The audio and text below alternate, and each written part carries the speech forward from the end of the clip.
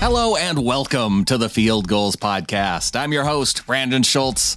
Hopefully this week you enjoyed our interview with Chris Carson, our look back at the offensive positions in 3-in, 3-out what if. But now we are going back to the start of minicamp, where we heard from three Seahawks stars at the podium.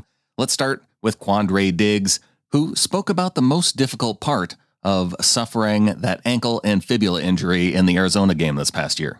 I mean, I think a lot of it, was more of just like last game of the season, going into the offseason. I think for me, it's just like not being able to do the things that I wanted to do with my daughter. You know what I mean? And in the offseason, I like to take her to the park. And, we go swimming and we do all those different things. So for me, it was that. It was, second year in a row I don't get to play in the Pro Bowl. You know what I mean? And 7-8 minutes in the game, you break your leg when you think about the offseason. So it was just a lot of different thoughts, but I mean, my teammates was by my side, my coaches was by my side, and it was dope to be able to have one of my best friends by my side, during those tough times and flying to Green Bay with me. And it was dope. The guys held me down, and, Locke did a lot for me, that week after surgery. So it was cool.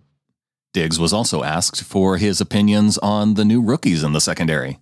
First of all, they need to get my snacks for the room or they're going to get fined. So that's my first impression. But other than that, those guys are working. They're real diligent in, the questions they ask, and they're real diligent in the way they go about their business. And, you can tell just from me watching Zoom calls and, hearing the meetings that those guys have good questions and, what they take everything from the film room out to the practice field. And I think they had a pretty good day for my first time being live action. So it's really interesting. Two young guys that, have a lot of potential, and two young guys that can help us right now. So I'm really interested to see how it goes.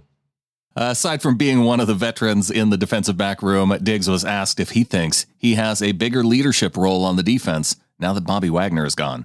I don't think so for me. I'm going to be me. That's all I can be. So I told Pete that the day I signed my contract. Like, I can't change who I am. I am who I am. And, of course, we miss Bobby. I miss Bobby. I talked to him last week, and it's just like I can't change who I am. So, no, I don't think I'll be changing. But I think I've always kind of been doing these things for the last year and a half or so anyway. So, I don't have anything to change. I'm going to just be myself.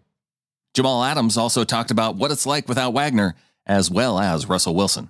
Oh man, those guys are different, man. You can't replace those guys. They're Hall of Fame guys. But not only that, for what they do on the field, they're great people off the field, and that's what makes them special. But at the end of the day, those guys are where they need to be, and we're here. And we new leaders and new guys got to step up and rise to the challenge.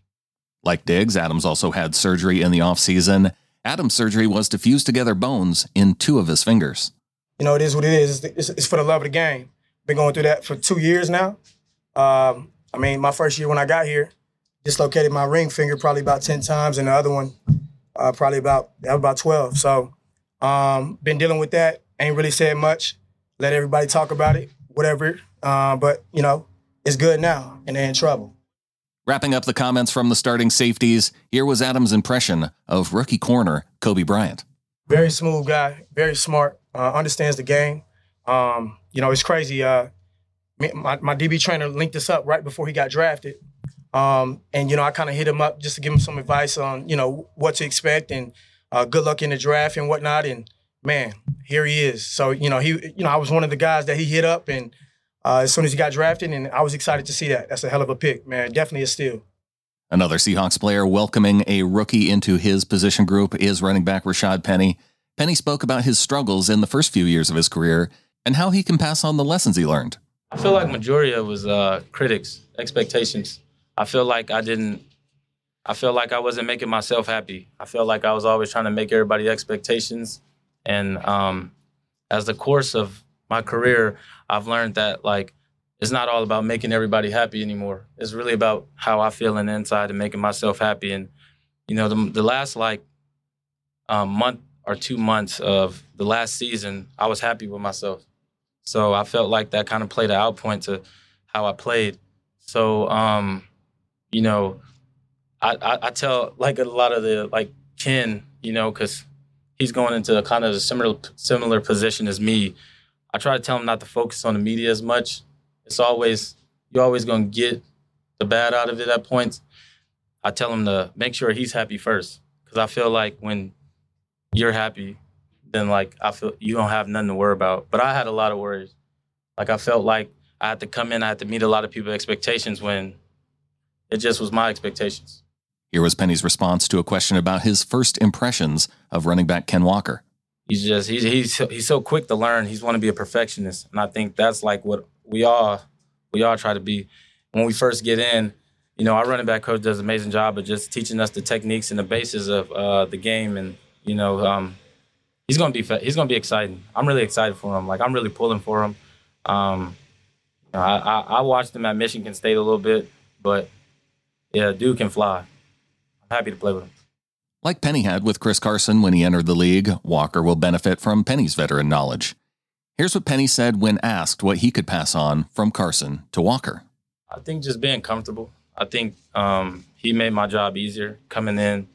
Felt like competitive aspect, we compete every day to make each other better. So I thought Chris, when I first came in, he took me in as a brother and under his wing the first day. So it made everything easier for me. So having his support and then him trusting my abilities and what I can do as a player, also made it easier, just telling me to use my speed and, do what I've done. And, he just always made things easier for me. And I always appreciate him for that.